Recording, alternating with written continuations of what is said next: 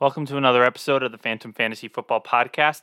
As always, it's your host, Brandon. And on today's episode, we're going to be looking at the NFL schedule and the implications that may have on fantasy football. What kind of plans can we have based on this schedule release that occurred? And it's going to be kind of an interesting scheduling just navigation from a fantasy football standpoint, just because of the amount of flexing the NFL has given themselves the ability to do with games. This could get really dicey, especially for players and coaches. So, this might be an interesting test case this season for how that's going to get implemented. I still imagine the top guys in fantasy football will still perform as the top guys in fantasy football. But I think that depth is going to be a big component of building a successful fantasy football roster this season, which is what we'll dive into in regards to this schedule release. It's definitely interesting from that standpoint. We'll take a look at what some of the Vegas lines say, who has the easiest schedule, and who has some of the best scenarios set up for them from game to game to game. Because who knows? Imagine, playing a Monday night game and then going into a Sunday game, or having a Sunday game going into a Thursday game. There's tons of different scenarios that can get put into the equation here now. We have a game being played on Black Friday, so lots of stuff going on with the NFL schedule. So without further ado, this is a solo episode, so I'm just going to hit the intro and I'll see you on the other side.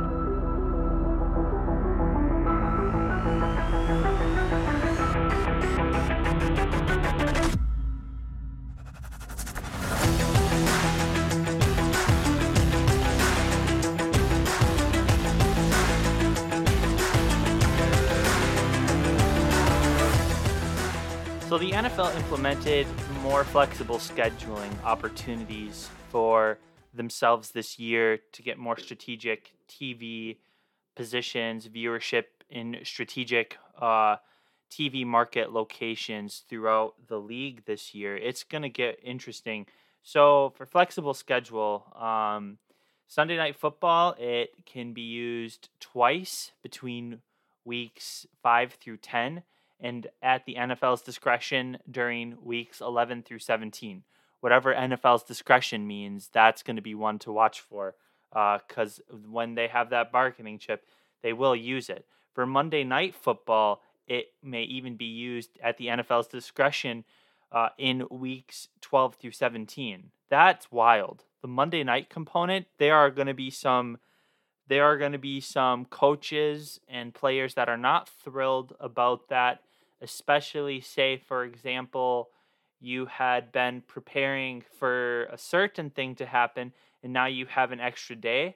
Now, this could also be a good thing. Say you have a player that is injured, get an extra day to recover, get recovery accordingly, and then all of a sudden they'll be ready to go Monday night, whereas potentially they might have not have been ready in their Sunday slate schedule. So this is kind of an interesting wrinkle that the NFL has given themselves the opportunity to do. So, and the games that are on Sunday night are still on NBC, and Monday night is ESPN or ABC, and are tentatively scheduled to change. So they are, everything's tentative right now, especially it seems like once we hit week 5. So it's going to be fair game for the NFL.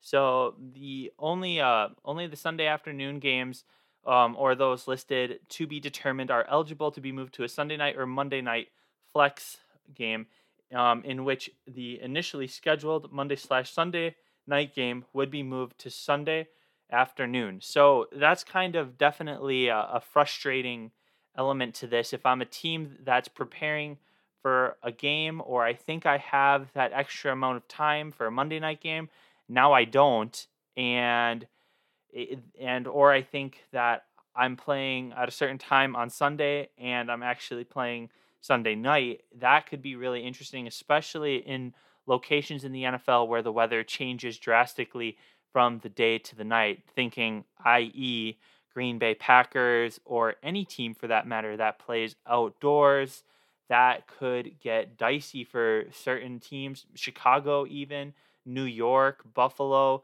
So I'm wondering, is the NFL also doing this potentially to uh, for weather's sake? I'm not sure, but that could also be a factor as well. So the NFL definitely gave themselves a very lucrative out for certain scheduling components. Sunday afternoon games may also be moved between 1 p.m. and the 4:05 slot and the 4:25 p.m. Eastern time. So I'm in Central, but I'm going to read this as if it's Eastern because that's what most people, well, most TV markets do it as. So in the TBD games, week 15, three of the five designated matchups will be played on Sunday, with the remainder to be played. Three. Sorry about that. Three of the five designated matchups will be played on Saturday, with the remainder to be played on Sunday. Specific dates and start times designated for Week 15 matchups will be determined or announced later in the season. And in Week 18, two games will be played on Saturday at 4:30 p.m. Eastern Time and one at 8:15 p.m. Eastern Time, with the remainder played on Sunday at the regular time slots, and one matchup will be played on Sunday night accordingly. And this is going to be really interesting too, because this is the first time we're really getting shafted as fans here. Because not only do you need a separate internet streaming subscription for the Thursday night game now with Amazon Prime, but there's also going to be a game played on Peacock now, the NBC affiliate, which is also another wrinkle into this. So, as a fan, this kind of sucks, especially if you're paying for the NFL Sunday ticket on YouTube TV, which I would recommend everybody get before June 6th. Otherwise, you will be you'll be SOL having to pay that full over $300 price tag on that ka-ching, ka-ching, ka-ching for the NFL and YouTube TV. So it's not this is not ideal from a TV standpoint. Local TV markets are definitely getting not getting prioritized, and I just think that's sad for the everyday fan because if these games are getting played in local markets, they should be accessible to the local markets, even though they're getting streamed on the internet. And that was kind of the nice part about having those games on NFL Network, and it's all a money ploy at this point. I mean, at least these games are a lot more accessible than the NBA, it seems like. The NBA has really pigeonholed themselves in a situation that is not conducive to the everyday market or cable watcher slash, I don't know, Dish, DirecTV consumer. It's just not feasible. And this is, I don't know if the NFL will see a bump in ratings or a decrease in ratings because it seems as though everybody wants that direct to consumer data, especially in media right now. And the best way for them to do that is to have a subscription service model so they can really gauge how interested are these fans in this game. So that's why they're putting games on Peacock, putting games on Amazon Prime. This is all feeds into the data machine that they want from customers, and they want that customer data to see what kind of synergies for advertising and things like that, because it does make advertising more lucrative simultaneously. It's just frustrating all around for local TV markets. And also, there's not going to be an NFC, AFC, Fox, CBS segregation. Apparently, it used to, we grew up, or at least I grew up, always thinking NFC is going to be on Fox and AFC is CBS. Well, apparently that is a thing of the past, and it is all going to be all over the place. I'm not opposed to it, but it's just going to be different. And so that's something that will be interesting. I will like the change in announcers from time to time, even though I'm not as big of a fan as Tony Romo. And I'd much rather have the Greg Olson slot than the Tony Romo slot. But I guess from the network standpoint, they get more coverage for more teams. So it's truly how you look at it, I suppose. Like I said, I'm having a difficult time swallowing this pill the NFL's kind of throwing our way. It's probably not as bad as I'm making it out to be. Um, after all, I do kind of like the YouTube TV move for the NFL for the Sunday ticket, but I'm just speaking out from the everyday consumer. It stinks that people just can't pay to watch their own team's games without paying for everybody's games, and it just stinks that the the Amazon Prime and the Peacocks are of the world are getting more game opportunities when the local TV market does not have the same opportunity to broadcast the game. I think that this exclusive rights is not good for the everyday consumer for those games that are not going to be available to them. So that's my take on it. I'm pretty sure I share a sentiment with a lot of people, and I hope that resolutions can come to this because it just is frustrating if I'm a fan of one team and I only want to watch my team's games because everybody else's game is great and maybe I'll watch it if my team's game's not on. But if I live out of my team's TV market and I don't have access to it, it's a little frustrating. So yeah, and I feel for those fans that are gonna have to pony up and pay for the whole package if they want to do that. But here because I'm a fantasy football guy, I'm probably gonna pay for the whole package. So without further ado, let's kind of look at the schedules here and see some things that were kind of interesting. So I'm gonna talk about the top five easiest schedules and what we can capture here from ease of schedule standpoint and what this might mean for fantasy football. So the top, so I'm on Sharp Football Analysis. I really like Warren Sharp's stuff here. He does a good job of consolidating all of the betting information out of Vegas, to yeah, the wager numbers, and he also does kind of like strength of schedule visualizations, and that is a huge beneficial tool that a lot of people have access to. So I like Warren Sharp's book.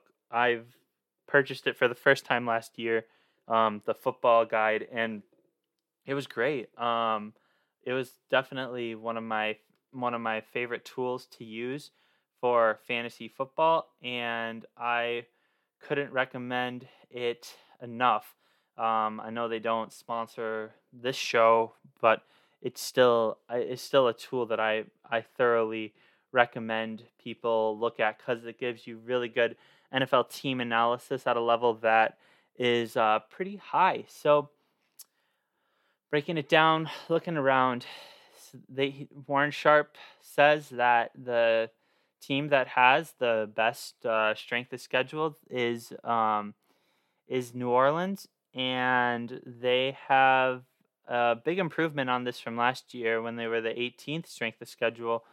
And if we want to look at kind of where the Saints are, I think the Saints are beneficiaries of being in a weaker division. That will help them exponentially this season. So if we look at who they have, I mean, shoot, they have their division, the NFC South, and then they have the AFC South that they are playing as well. So that is extremely beneficial for them from that standpoint. The AFC South obviously not being as strong either. So that could be really interesting for Derek Carr, and that could really be beneficial because we're looking at a sample size of close to 10 games that have a high probability of success for the New Orleans Saints. And that also could be extremely well for Jamal Williams. If Elvin Kamara is suspended for a significant amount of time, Jamal Williams, Kendre Miller, Rashid Shaheed, Michael Thomas, Chris Olave, Juwan Johnson, great fantasy options potentially. I need to see more from Derek Carr and Dennis Allen duo there. Obviously, they were not very successful in Oakland, and now they're reunited. So this will be an interesting schedule considering they have the easiest one according to the league of record, based on the wager information. So Yeah, this should be fun. I'm not positive, but it's not the worst situation to be in at all if I am the New Orleans Saints. So now they could be incredibly average or below average, but you play who's on your schedule, and the Saints have the easiest one by a long shot too. It's not even close. So then, birds of a feather here for the easiest schedules. Um, the NFC South, 1, 2, and 3. Atlanta Falcons are the second. Carolina Panthers number 3. So that could be really good for Bryce Young. And if you want to splash in your fantasy league, Bryce Young having the third easiest schedule according to where Sharp Analysis has them, that could be very interesting. And I honestly think they have a chance at winning the division just because I'm sure that Frank Reich has something he needs to prove. Bryce Young is a very capable quarterback, and they have a very good offensive line. So it's something to consider. So you obviously have some great fantasy options there as well. In Miles Sanders, potentially Terrace Marshall, maybe a breakout year for him. Jonathan Mingo for rookies.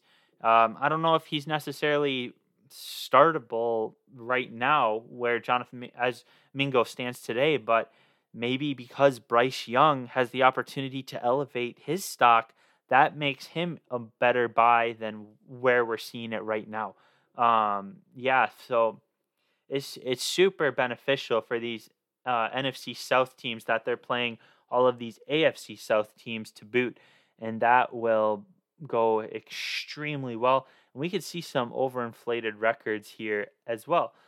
With that being said, though, this might also be good for the AFC South. The AFC South teams could have equally improved in Jacksonville. So it's interesting how Vegas has the NFC South weighted heavier than the AFC South when I find that both divisions have a similar amount of like mid to them. That just I'm not sure who to expect to come out of the NFC South, and it could actually be a 9-win team.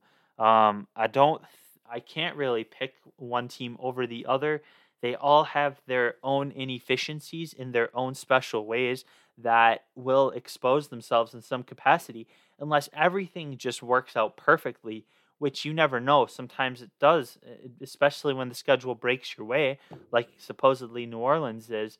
But in the interim, that's where the chips fall. And Atlanta, you have a really great rushing attack now with Algier and Bijan Robinson. So that could be lethal as well. I'm not sure what version of Kyle Pitts we're getting, but he's extremely undervalued right now in terms of what his potential might be. And then, of course, you have Drake London, who has tremendous upside, and Desmond Ritter might be worth a dart throw depending on what you need. Desperate times, desperate measures in a dynasty league. We all threw the dart with Geno Smith last year. You heard me on the podcast if you've been listening that long. Who's to say Desmond Ritter is going to be that bad? He's got dual threat capacity. He's not the best runner, but he's not afraid to run either. And then going down the line here, Indianapolis Colts forecasted as the fourth most favorable strength of schedule, according to Warren Sharp. And that could be really good for Anthony Richardson, Josh Downs, Jonathan Taylor, Deion Jackson, potentially. 1-2 punch there if Jonathan Taylor's out. Or if you're the Jonathan Taylor owner, I would be going after Deion Jackson just in case I need a running back. And Deion Jackson actually performed very well when Jonathan Taylor was out last year. So those are some things to consider. I'm not really looking at the tight end room for Indianapolis. Jelani Woods and Mo Alley Cox, just as the fantasy footballers affectionately call them, the Gigantors. They're big dudes. They're not fantasy assets though. They're gonna have that week in the season where one of them scores a touchdown or two, depending on where the matchups are. But if you can know anything about Shane Steichen and what he did with the Eagles last year, now that he's being in charge of the Colts, I anticipate Anthony Richardson is going to be a rusher, but he's still going to have to pass quite a bit. I'm going to be very curious to see what a different quarterback can do with Shane Steichen, because Jalen Hurts is he's kind of an enigma, but Shane Steichen's offenses were also kind of an enigma, and they definitely zagged when NFL defenses were zagging with the way NFL defenses decided to kind of pull back more and not allow big plays as much. That Tampa 2 type defense becoming more prevalent to avoid explosive plays. Thank you, Kansas City Chiefs and Tyreek Hill, for that. And so that'll be interesting, because if Jonathan Taylor comes back 100% and then Anthony Richardson looks the way that people think he looks, and this is why Anthony Richardson is one of my top dynasty picks, because this could be extremely lucrative. Shoot, it might even be a lucrative redraft pick for Anthony Richardson. Best ball, especially in Superflex, I'd be taking Anthony Richardson number one overall, no questions asked. As we discussed with Dave Heilman the other day, so that is something that I would be considering also. And then looking at the fifth, it was given to Chicago Bears. It's great for Justin Fields. I don't think that the Bears can use him as a rusher as much as they did last year, but this could be extremely good for the likes of DJ Moore, that whole backfield that they have going on there with Rashawn Johnson, Herbert, and Deontay Foreman. That could also be a very good backfield to almost just buy the whole thing. It's going to be cheap, and we don't know which guy's going to go off or who's going to be the bell cow. I'm going to assume it's going to be Herbert or Foreman, and they're going to mix in a little bit of Rashawn Johnson. I'm still not too stoked about Rashawn Johnson as a long-term answer for the Chicago Bears, but if I have him surrounded by some vets and he's just a change of pace guy, I'm not going to say no. And there's going to be a week where Rashawn Johnson probably gets some goal line opportunities. But in terms of the three down back roll, I believe that that's going to Herbert. And I hope that the Bears do this, because they cannot afford to have Justin Fields get knocked around like he did last year in the pass game, or well, not in the pass game, but in the rush game. It was great that they were able to add some of those Baltimore Ravens, Lamar Jackson plays to Justin Fields' playbook and schematic wise. But at this point, if I'm Chicago, I really want to protect Justin Fields at all costs.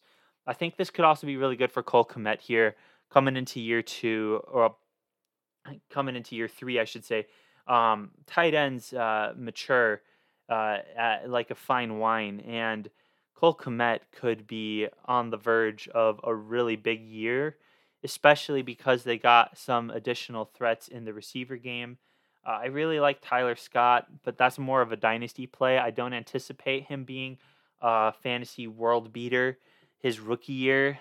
There was no there was no crazy, roster changing wide receiver, in my opinion, in this year's rookie class, like there was last year or 2 years ago with Chase. So yeah, I would just pump the brakes, make sure that I have my expectations accordingly. I saw something crazy today. People on one of the Facebook groups saying, pumping Jeff Wilson's stock, saying that he's going to be D Hop's replacement in Arizona. I'm not gonna say no to that. It is interesting. Maybe if I had a 4 round rookie draft, I'd take him, but I don't think so.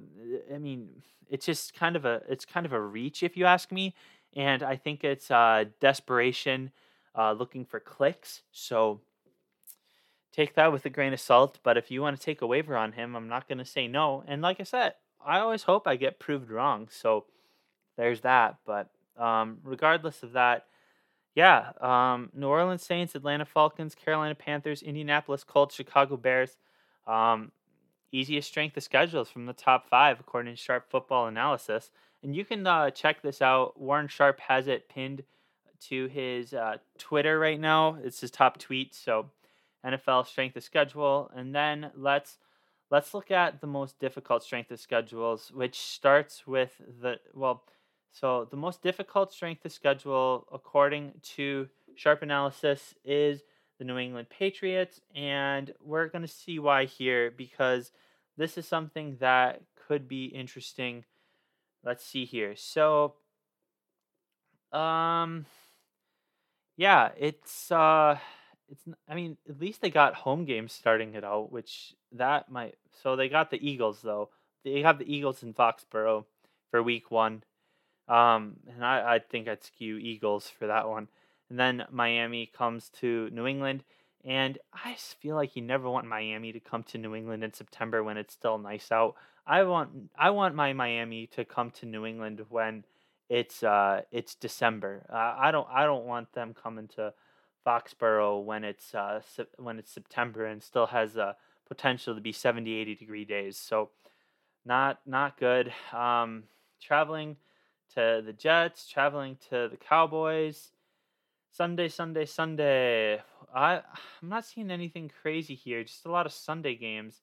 And then so they turn to a Thursday on December 7th, go into a bye, and then do a Monday night on December 18th. And so that is when Kansas City will be coming to town for them. It's not. I don't know if the schedule is as bad as they say it is for them. I think that New England has a decent shot here to be productive. Now the question is, what is their roster going to be like come time for some of these things? I do think that they might have some diamonds in the rough there, but it's still rough. It's still rough up there. It's not New England that it once was, and now that the division just got more difficult with Aaron Rodgers coming to New York, New England's going to have tough sledding. So, and then Buffalo Bills coming in with the 31st strength of schedule. So this is a difficult schedule for them as well. Interesting how similar division have similar strengths of schedule based on who teams play. Who do the New England outer division are playing? It looks like New England plays. Is it the NFC South? Oh, NFC East. Okay.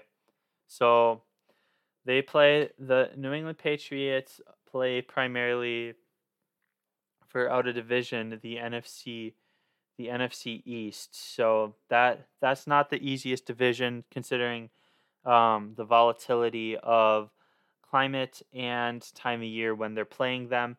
That would attribute to some of this, which is why I think Buffalo must have it as well. Because if we were to take into account the NFC East was a really strong division last year, and that is not necessarily the easiest atmospheres to go into. So they're playing in Orchard Park twice for Buffalo. Wow. Okay. So Orchard Park twice for Buffalo, and then the Pats. Do they have Orchard Park twice too? Is that what's going on here? Because that's not necessarily the easiest place to play either. I mean, don't get it twisted. Like New York, great, but it's still. I mean, those fans are. They come out. They're big, and the Giants are clicking right now. So let's see here. I bear with me as I'm looking at this. I don't have it side by side right now. As I go back into New England's schedule here, looking at it, so they obviously do home and home with the Jets in division. Wow. Okay. Wait. Orchard Park twice. Okay. Hold the phone. Orchard Park is where Buffalo plays. So New England plays at East Rutherford twice. Okay. So then that means the Bills got the Giants at home. I apologize as I'm first looking at this right now. So yeah, that's interesting.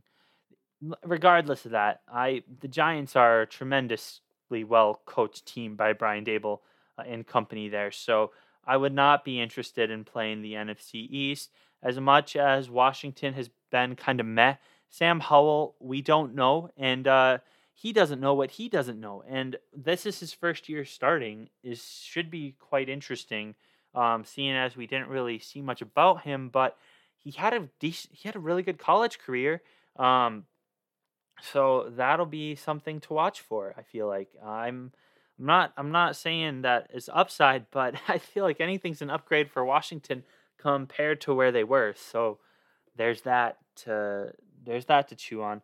Um, yeah, so that would explain why the Buffalo Bills and the New England Patriots are considered to have two of the hardest schedules, because of that piece where the NFC East is their division that they are going to be cross conference playing, and that's not necessarily the easiest. So, coming in with the 30th strength of schedule from a difficulty standpoint, um, Kansas City Chiefs, and this would make sense considering that they won their division. So obviously they're playing the top tier of their division, and yeah, this isn't easy. So they're kicking things off on Thursday night. Detroit's coming to Arrowhead, which is super weird. Why the Lions are the first game of the season, but that's also where the NFL might be hedging their bets, thinking that the Lions might be one of the best teams in football. I don't know. We shall see. Then they travel to Jacksonville. That's a tough place to play. Um, and then, yeah, at New York. So against the Jets, that actually, wow. So that game, if Aaron Rodgers and Patrick Mahomes are both healthy on October 1st, that'll be the first time those two guys have ever gone head to head against each other. They never went head to head against the Packers because that was the one COVID game that Jordan Love started, and then there was a game where Patrick Mahomes' backup played instead of Patrick, and when the Packers they played. So each time Patrick and Aaron could have played against each other, the State Farm rivalry, it's never happened actually. So they've never been head to head against each other in a game. So this could be the first time that actually ever happens. Um, so yeah, traveling to New York not easy. Traveling to Minnesota not easy. If I'm the Chiefs, traveling next road games at wow. So they got Denver really close, like 2 weeks apart. So it goes Denver, Chargers, Denver. That is aggressive. Um, and then yeah, so you got Kansas City for divisional games, and then Denver, and then you're bringing in Miami.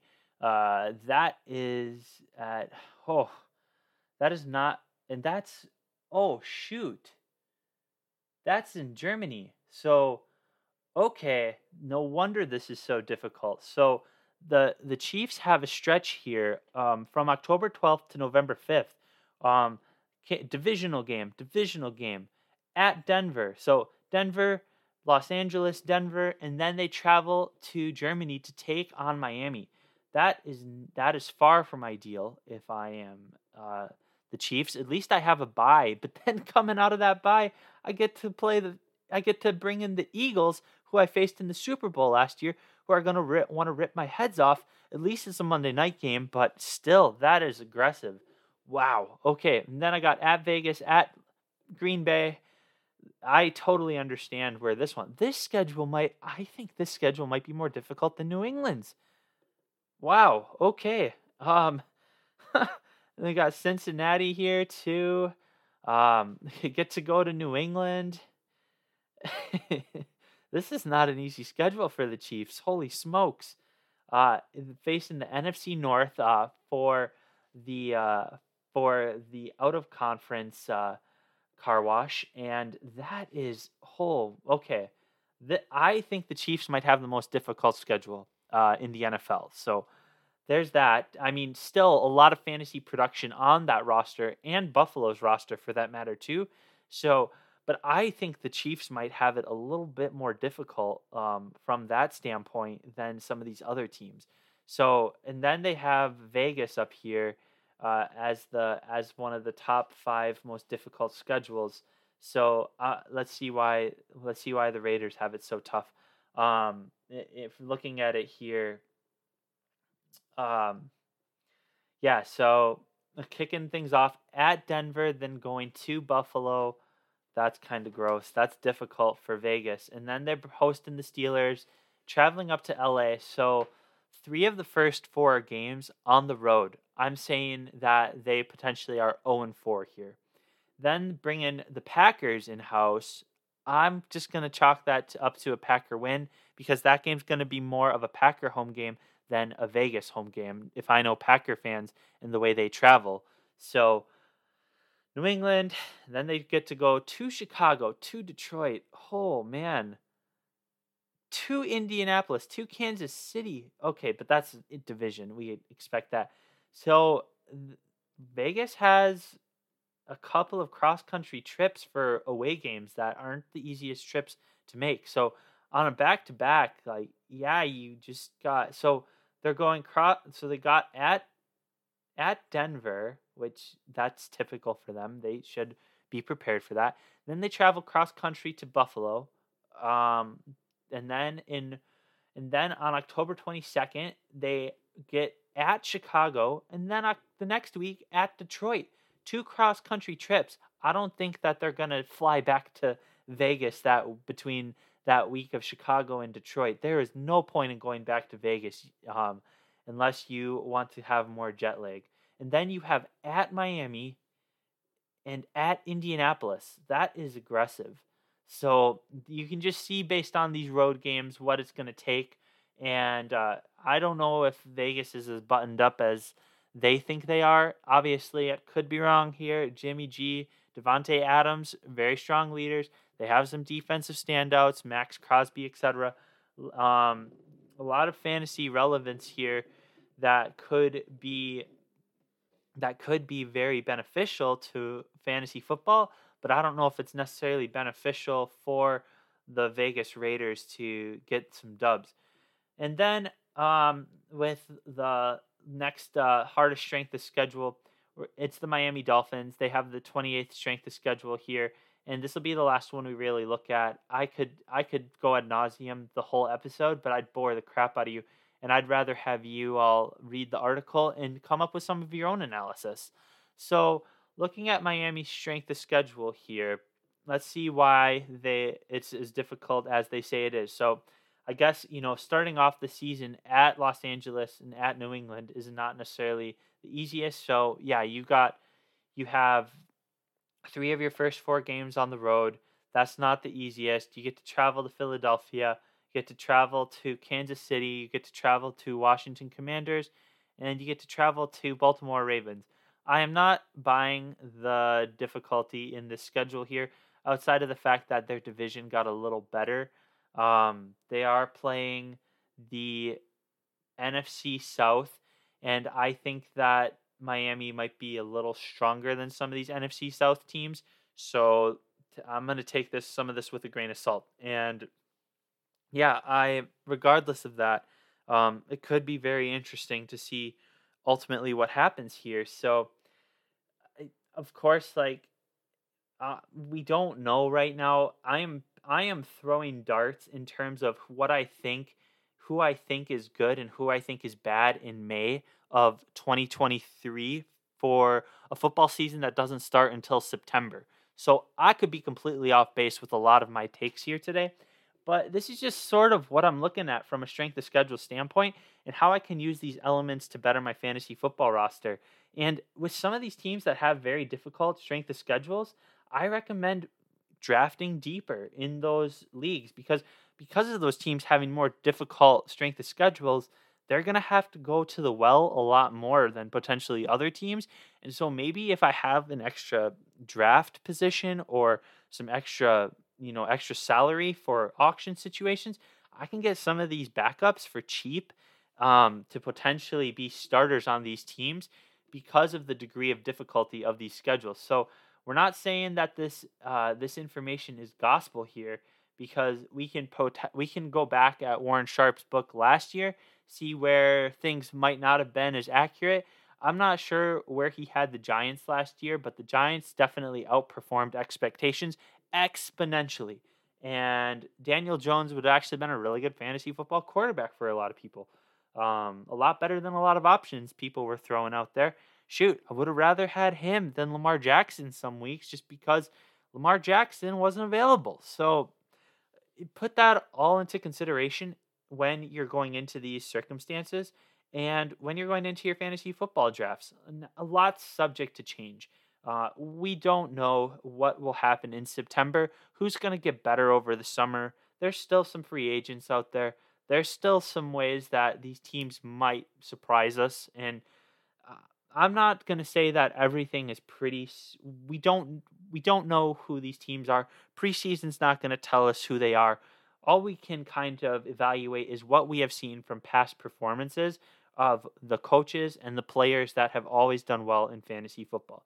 So, in terms of who's going to have regression, I anticipate there will be some, and I anticipate there will be some inflated numbers as well with some of these teams because uh, the Saints could have a really good fantasy football implication situation, and it could equate to a lot of wins for them.